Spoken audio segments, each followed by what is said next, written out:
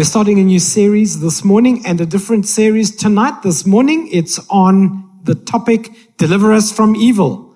An actual prayer Jesus encourages us to pray in the Lord's Prayer. One of the phrases in that prayer is, Deliver us from evil.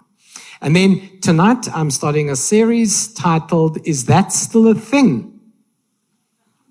Is that still a thing? And we'll look at some things in Scripture like baptism of the Holy Spirit and speaking in tongues, the laying on of hands and moral purity. And we'll look at some of those questions and find out how many of them and how they have transitioned through time to today. Amen. So I'm just baiting you in the hopes that you might consider coming to the evening also. I'm being mischievous in that way. Good morning, online church, and good morning, Kingfisher FM, and those who are listening on radio. But this morning, I'd like to start off by tackling the topic under the heading, Deliver Us from Evil. This morning's topic is when things get thorny. When things get thorny. There is a verse in the Bible that's very controversial, and I thought I would start with it because we don't have enough controversy in our lives, you know. It's not on the screen, though, because I almost didn't want to type it there. I thought I'm going to be judged for this verse. It's in Proverbs chapter 27. If you've ever used this verse, then you were in a very bad fight. And in fact, I'm so nervous of it in this public context that I'm going to read it from the Message translation, because some of you have found it already, haven't you? The other translations are hectic, but I encourage you to read the Bible in other translations, of course. It says that a nagging spouse. How many of you know what the other translations say? A nagging? Wow, the three people who've used it in a fight. I'm going to stick to the Message if you don't mind. It says, a nagging spouse is like the drip, drip, drip of a tap. And the next verse is great. It says, you can't turn it off and you can't get away from it. I mean, what a verse. Do you have an off button? Have you ever wanted to ask someone that question? Is there some kind of an off? Do you come with a remote? Can we bring the volume down and every now and then don't you every now and then want to be like a Christian version of a hypnotist, just sleep? You know, I'm sure you, those of you who've got kids, you know exactly what I'm talking about. Every now and then you've looked at your kids and thought, there's got to be magic that can make you sleep. Well, this idea that I want to talk to you about today is how Christ and Scripture teaches us to be wise about the kinds of thorns we allow in our lives. There are some thorns that are useful. Paul, in a moment, we'll describe, talks about a thorn in his side. But then there are some thorns that are unhelpful and even evil. And the difficulty with the topic, Deliver Us from Evil, is that TV has convinced us that evil is an ugly demon with horns and very easy to identify. But the Bible teaches us that our enemy, the devil, can even at times appear like an angel of light. And if you make evil an extreme thing, then you might not be aware that it is near you because its presentation is very nice. And so one has to be wise about that. And of course, I haven't made the connection about the dripping spouse yet. That's not the dripping tap yet. That's not what I mean. What that verse is talking about is, what do you do when a situation continues in an unstopping way and you can't get away from it? What's the victory in the impossible? And I want to show you that there is biblical guidance on how to make that a victory. Right from Genesis, this idea of thorns appears. It's part of the curse that Adam and Eve got when they disobeyed God and sinned. One of the phrases in Genesis chapter 3, verse 18, it says that the ground will produce thorns and thistles for you. In fact, if you want another hectic verse, I'm just throwing all the big ones out today. If you want another hectic verse, go read the rest of the curse. It is intense, eh?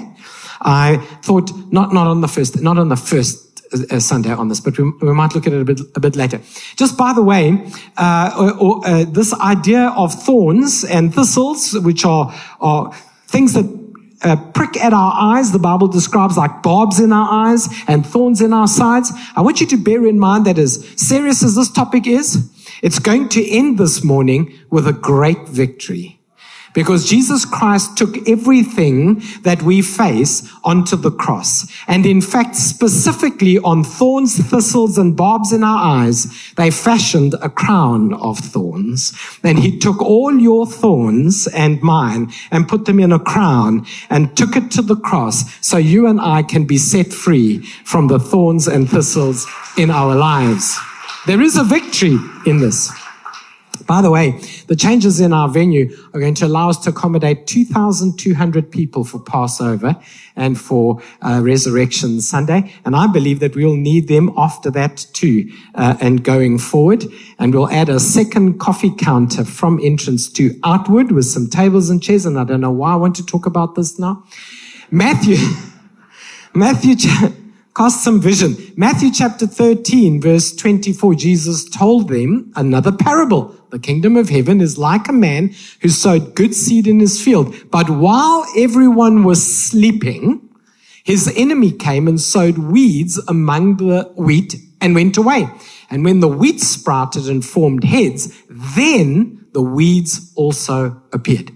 This passage of scripture is especially powerful because there is a warning here. Watch out what you're sleeping on. Now in the evening service, I'll be saying, watch out who you're sleeping with. But in the morning service,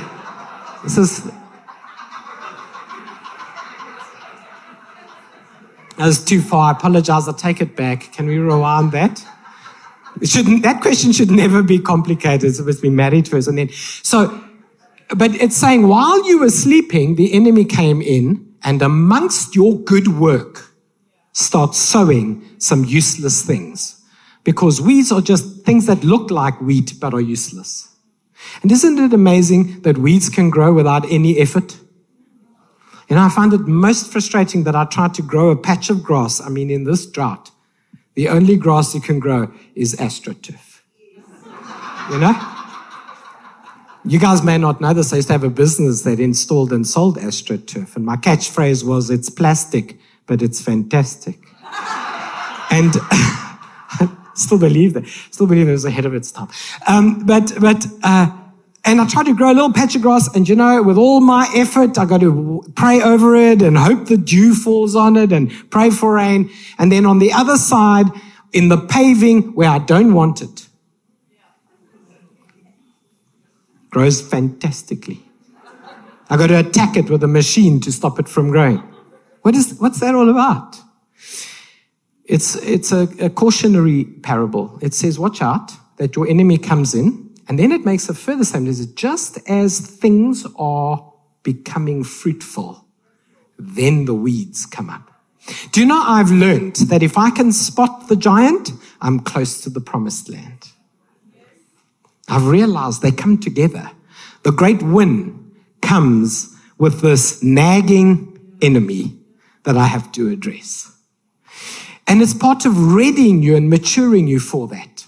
In John chapter 17, Jesus prays a prayer for his disciples. My prayer, it says in verse 15, is not that you take them out of the world, but that you protect them from the evil one. They are not of the world, even as I am not of it. Sanctify them by the truth. Your word is truth. As you sent me into the world, I have sent them into the world also. This idea is also very important, that Christians should not avoid the real world and create a second fake world in which to live, but should have the authority to enter any aspect of the real world and do so victoriously. Conquer and win and live well in marriage, in business, in raising children, no matter what the world is doing. Listen, we won't be able to force others to think as we do, but we can enter into the world and make them envious that they don't think as we do. Can you say amen to that? Make them envious. Because the world is spiraling out of control. As the ideas get more chaotic, The context gets more silly. People can't find their feet anymore. Stand close enough to the world that when he stumbles, he can hold on to you. And so Jesus prays this prayer. He says, be careful. I don't want you to put them in a weird world. Christians sometimes can get into their own weird world. I want you to send them out like you sent me. I came all the way from heaven to earth. Big difference. I want to send them from church into the world, but protect them. And then he says, your word is truth. He prays the answer. The answer is truth sets you free from the enemy's lies. Truth. When I learned to drive, I did it in a Land Rover Defender. I still have a strong affection for Land Rovers. I can't afford them because there are many zeros now on the back of a Land Rover. But a short wheelbase, Stephen laughing at me, I learned on a short wheelbase. My dad had a Land Rover that was the same age as me, a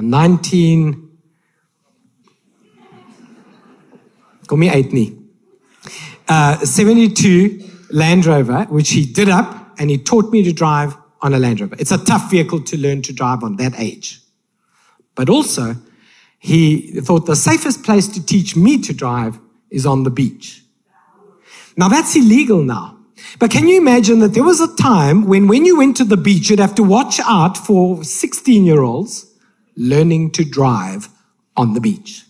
It was legal back then, you know. The problem with that was the Land Rover was a tough vehicle. I mean, now they're super fancy. You can turn a Land Rover, you know, with a touch of a finger. But that was a thing to turn. And I kept falling into the tracks of the previous drivers. So I wouldn't want to go too close to the water, but my wheels kept falling into the tracks that were made. And I remember my father saying, don't you want to open a window? And I thought, you know, at this very moment, I don't know what I'm doing. I'm being forced into the water by other people's tracks. This vehicle does not have automatic windows. I think you must just stay in the heat, to be honest. We are not adding, let's open a window to this day. And I wonder how many times you, trying to get somewhere in life, aren't also simply falling into the tracks made by somebody else, so that you can't go where God intended for you to go because you are the unintended victim of the people before you's direction and intention and plan. And now you just keep going because that's the way everybody else did it. And you have to snap out of that. Truth has to be truth. I have to throw in a gardening example because I'm a nerd that way. But I want to thank all the people who've been dropping off plants. I'll let you know when it's too much. But I received amazing plants. People drop them off at the gate. They hoot. They say, hey, here's a thing. Here's a cycad. Here's a thing. I know cycads need permits. Here's a thing and a thing. And someday we'll have to do a plant swap here. But there's a worm that's like the size of a person's thumb. Eats arum lilies. Don't know if you've ever seen it. First time I saw one, I got a fright. It looked like it was big enough to have a conversation with me. It's got these giant eyeballs and like a long snout. I was like, what is wrong with you? Evolution is a lie. But I didn't have the guts to kill it. I was like, it looked at me as if to say, leave me alone. I felt like it was a bit too cruel. But the next morning, my attitude changed. That night, that thing ate my arum lilies flat. There wasn't a leaf in sight. I thought, my emotions about you are completely over now, thank you. You're taking from me stuff I'm working hard to grow. Out come the scissors. Shoop! And green stuff comes out everywhere. No, don't be upset. That's my arum. I paid $50 for that green stuff. And I have to tell you that some of you are being too kind to your enemy. And while you're sleeping, it's eating. And you don't have the guts to get up and do some pruning. And when you get the pruning done, it'll feel gross, but you'll look forward to it. Now, the slightest sign of eating on a leaf, I'm out there. I'm out there with a torch at night because they come out at night. I'm out there with makeup for hiding in the bushes. I'm out there. We are winning that war. Are you joking? I'm going to go buy another plant and you're going to eat it. That's not going to happen. And I do wonder how many of you've let the cankerworm, the Bible says, come and eat your harvest, and you've left the seasonal worm come and eat the harvest, and you've let all kinds of things into your field, and then you go to the Lord and you say, Lord, look, why is my life not blessed? It started out blessed, but you let the foxes in. It started out blessed, but you let the worms on everything. Started out blessed, but you didn't want to take the knife out because you want to hug everything. You might have to cut some things out. Was that too far? Are you guys laughing at what you might see when you come and visit me? Me in my camo outfits, ready to... I think that was the point Christ was making, was don't let your enemy come and sow seeds of weeds. Ephesians chapter 6 reminds us that we are in a war and that we should put on the armor of God. Verse 11 says, put on the full armor of God so that you can take your stand against the devil's schemes. Against the powers, for our struggle rather is not against flesh and blood, but against rulers, against the authorities, spiritual authorities, against powers of the dark world, and against spiritual forces of evil in the heavenly realms. Therefore put on the full armor of God, so that when the day of evil comes, you may be able to stand your ground, and after you have done everything, still stand. Do you know this verse? I wanted to highlight the word schemes. The devil is not random, so why are you being random? It's a scheme. He's got a scheme in mind. For some reason or the other, I am constantly having to reject things and walk away from things that I know are negative to me. I have to make sure I don't watch certain kinds or genres of movies. I have to be careful I don't listen to certain kinds of podcasters, because for me, that's a scheme. Now, for somebody else, it's not a scheme, but I know the scheme that works for me. And you have to not be ignorant, another part of the Bible says, of the devil's schemes. He's not random. And by the way, if he's not random, then your solution should never be random. You have to have a strategy for your prayer life, your thought life, your money life. You've got to have a strategy for your eating and drinking and socializing life. You have to have a strategy for church. How many of you have said casually or randomly, maybe we should go to church tomorrow, and everything that can possibly delay you happens that Saturday or Sunday morning? Don't be random. Be intentional. And I know don't be random is also like a modern thing, but be intentional about it. Say to yourself, if I arrive when George says amen, I'm still going to go just to prove the devil wrong. Now, I know that's not why some of you got here at the amen. I know that's not, but now I've given you a thing you can hold on to. Hey, somebody came to the 11 o'clock service a few weeks ago. Shame. That's a bit extreme. So I wanted to talk to you about thorns and thistles, because that's the type of evil we are dealing with today. And in the few minutes I have left, I want to address those. I want you to know that at the end of each of the messages in this series, I'm going to invite you to stand and publicly declare a confession of victory in that area. It's going to be a prayer, a little two-sentence prayer, which we'll put up on the screen, and we'll make it available on social media platforms, because you may have to repeat it a couple of times at home for a few weeks until there's a new pattern emerging in your life. But the first kind of thorn I think we must acknowledge as evil in our lives is self-inflicted thorns. Self-inflicted thorns. Let's be honest. Some of the evil in your life you did to yourself.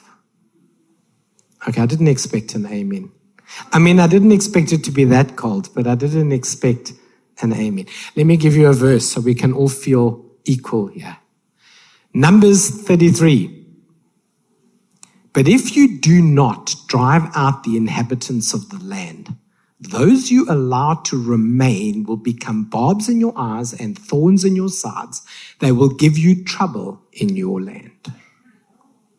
You know, the passage of scripture is saying is what you allow in the geography of your life could become a thorn in your side. I noticed I've been guilty of this. I noticed something about company we keep. The Bible says in 1 Corinthians 15:33 that bad company corrupts good morals. And I've noticed something about that for some strange reason, when somebody who is negative enters a room, for some reason, the transaction is always that the negative spirit seems to dominate over the entire room. And I keep wondering, why is that? Why is it that one negative spirit can suck the life out of a room of 10 very happy people? And I've realized because it's what you allow. Now, if somebody is mourning or sulking or sad or silly, you might have to pull them aside now and then and say, are you okay? You seem down. You got two choices. You let us pray over you and set you free right now. Or you got to snap out of it or go home. Now, you can't do that if it's your husband, obviously, or your wife. Like, you can't do that. And maybe you don't want to do it on the first day. But let me tell you what I've realized. If somebody is putting up a sign that says, pay attention to me, then the kind of attention you should pay is spiritual. How about we lay hands? How about we pray a prayer? How about we read a verse? Because how about I get you to church on Sunday? Because if you don't do that, the attention you will pay will be an emotional transaction where you are giving out and never receiving back. That's what that verse is saying. When you go into a new land, be careful. You don't pick up the habits of the people around you and you tolerate it and you say, well, it's for everybody. And do you know what I've realized when you have that attitude too much? When you say everything is for everybody and everyone must just be left alone to do what they want to do, that sounds lovely as a headline. Do you know who will be the one person that will not be allowed to do what they want to do? You. Isn't that weird? Let us not allow the spirit of this world to become a thorn in our side so that we are too ashamed to allow the Spirit of Christ to rule and to reign in everything that we do. You can't allow it. There's some things you mustn't allow. Now, it's easy to say, well, I won't allow them, others, but you've got to stop allowing yourself. One of the worst phrases, Pastor Israel in Cape Town used to say this, and I would eventually tell him, please stop saying that. Whenever we were at a restaurant in Cape Town, I'd look at something on the menu that I really shouldn't have. And he would say, have it, man, you deserve it. And I said, I literally do not deserve 5 stacked pancakes with, half a liter of syrup and, some berry compote to sort of ease the conscience that you're also having fruit. I don't deserve it. I literally do not. Nothing I've done says go and eat pancakes. Now, after the service, because you've endured this service, you should buy pancakes and support the youth. I think you deserve it. I think you deserve it. Do you know, we reward ourselves unnecessarily. I don't buy slabs of chocolate because I do not have the discipline to just eat 2. No, I can't do that. I do that at, say, 4 o'clock. And I say, I'm done now. And I set my alarm for the 18 hours of intermittent fasting. And at 4:30, I think, well, the sun hasn't set yet. And I just want to watch this movie. Just the next row, just 2 more. I deserve it, I'm not going to eat for 18 hours, set the clock again. Later, at 7 p.m., I've eaten the entire sesame-flavored or orange-flavored, what's that chocolate?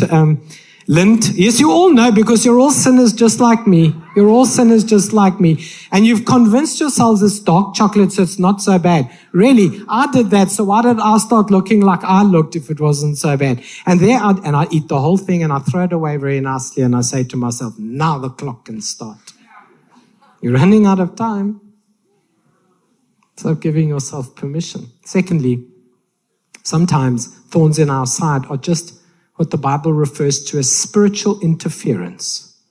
Sometimes the devil distracts you in the hopes that you will no longer pursue the good thing, the godly thing, the honorable thing you always wanted to pursue.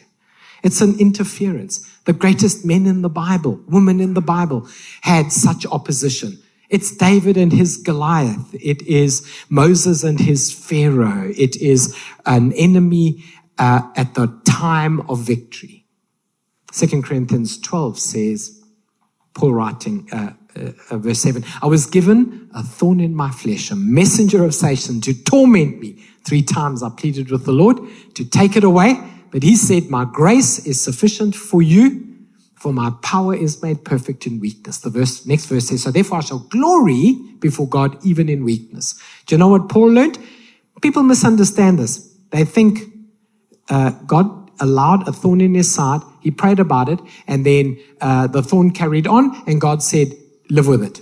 Actually, that is a fair interpretation, not erroneous per se. But you know what Paul is saying? This is what Paul's saying. Paul's saying, even if I've got a thorn in my flesh, and even if God hasn't yet taken it away, still my calling is clear. My standards are high. My faith is in God. My belief is in my Redeemer. The thorn will have to come along for the ride until God picks it out. But I'm not stopping to stare at the thorn.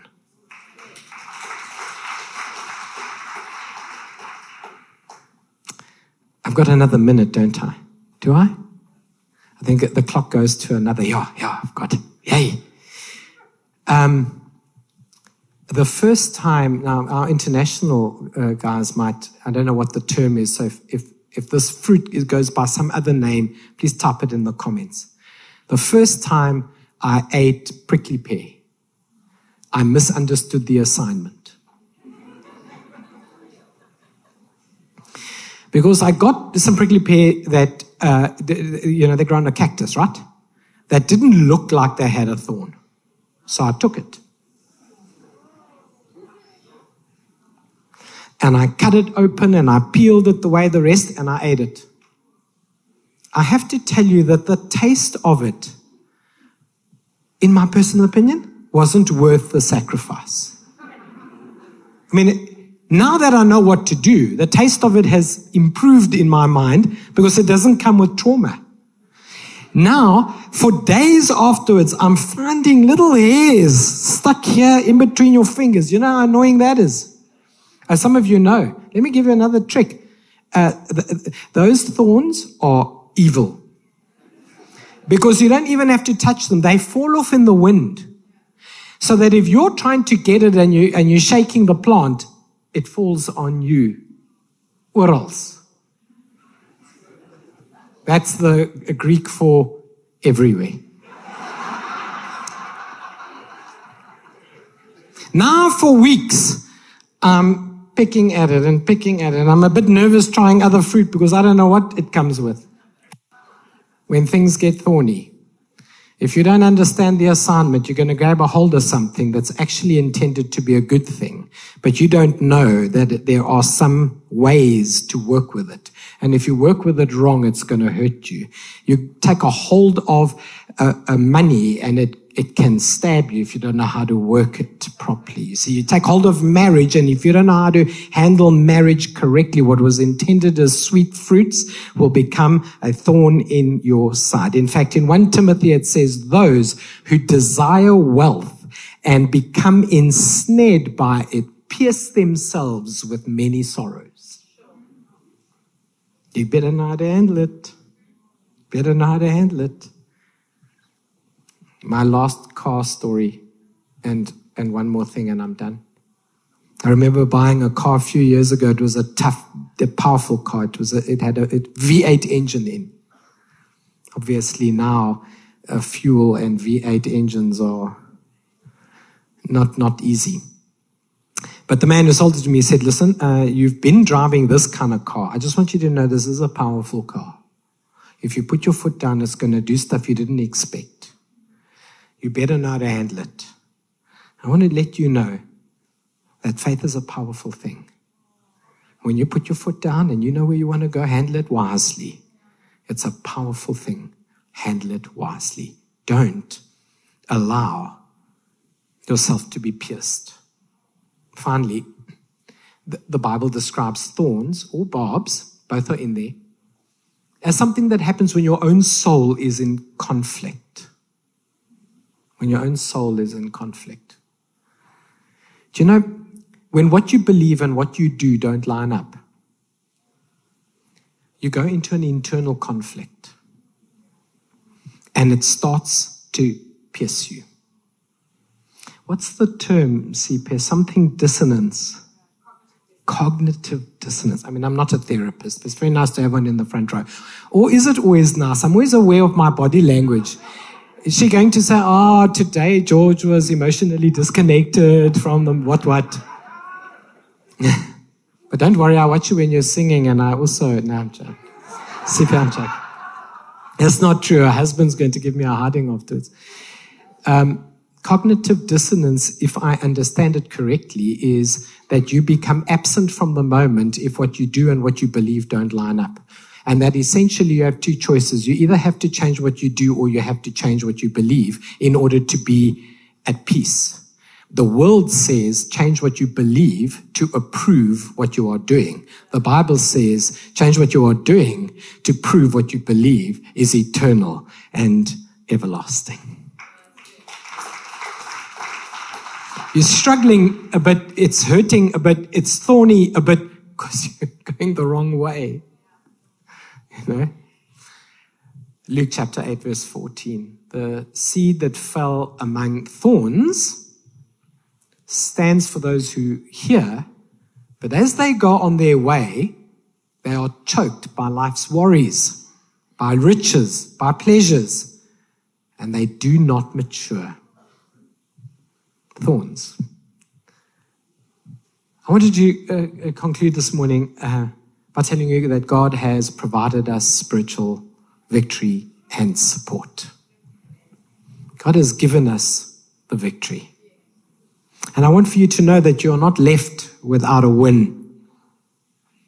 I remind you about that verse I casually commented on earlier. In John chapter 19, that the soldiers twisted together a crown of thorns and put it on his head.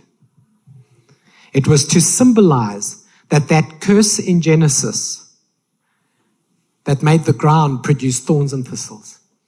And those thorns and barbs from your enemy that lived in the land with you, and you had to drive out their philosophies. And those thorns that come from self-inflicted injury because the worries of this world choked you out were all taken and symbolically placed on Christ's head. And he carried it to the cross so you wouldn't have to carry it home every day. As we stand in a moment to pray, I want you to come to a point of victory in this area. If any area in your life is thorny, it is not in victory. And surrender it to Christ so you can live in the joy of your salvation. There's the salvation and the joy of the salvation. You know what I mean? There can be sometimes the business and the joy of business. There can be the marriage and joys of being married. The one is a contractual fact and the other is the celebration of it. We have a contractual fact of salvation, but we must also have a joy, a celebration of salvation. And this is how you live it. Would you please stand with me?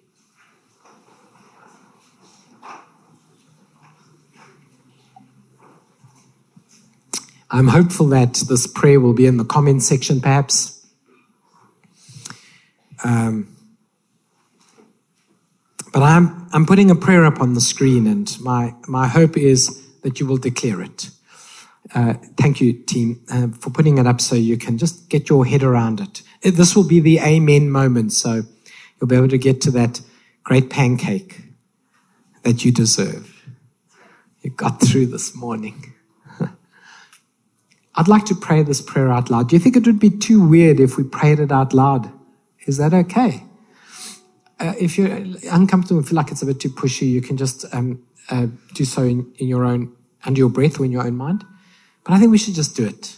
For the next 3 weeks at the end of every service, let's just put some boundaries on the devil and declare some victories for our soul. So on the count of 3, we'll start where it says, I am. 1, 2, 3. I am the beneficiary of the blessing. Heaven's proclamation is my confession. Instead of brokenness, I receive the oil of gladness. My soul is good ground, free to be fruitful. I renounce the works of darkness and walk in Christ's deliverance. In Jesus' name, amen. Amen. Let me pray a blessing over you. Father, make this both real and relevant for us. Fill us in the abundance of the joy of the Lord for this week ahead. In Jesus' name, amen. Amen, everybody.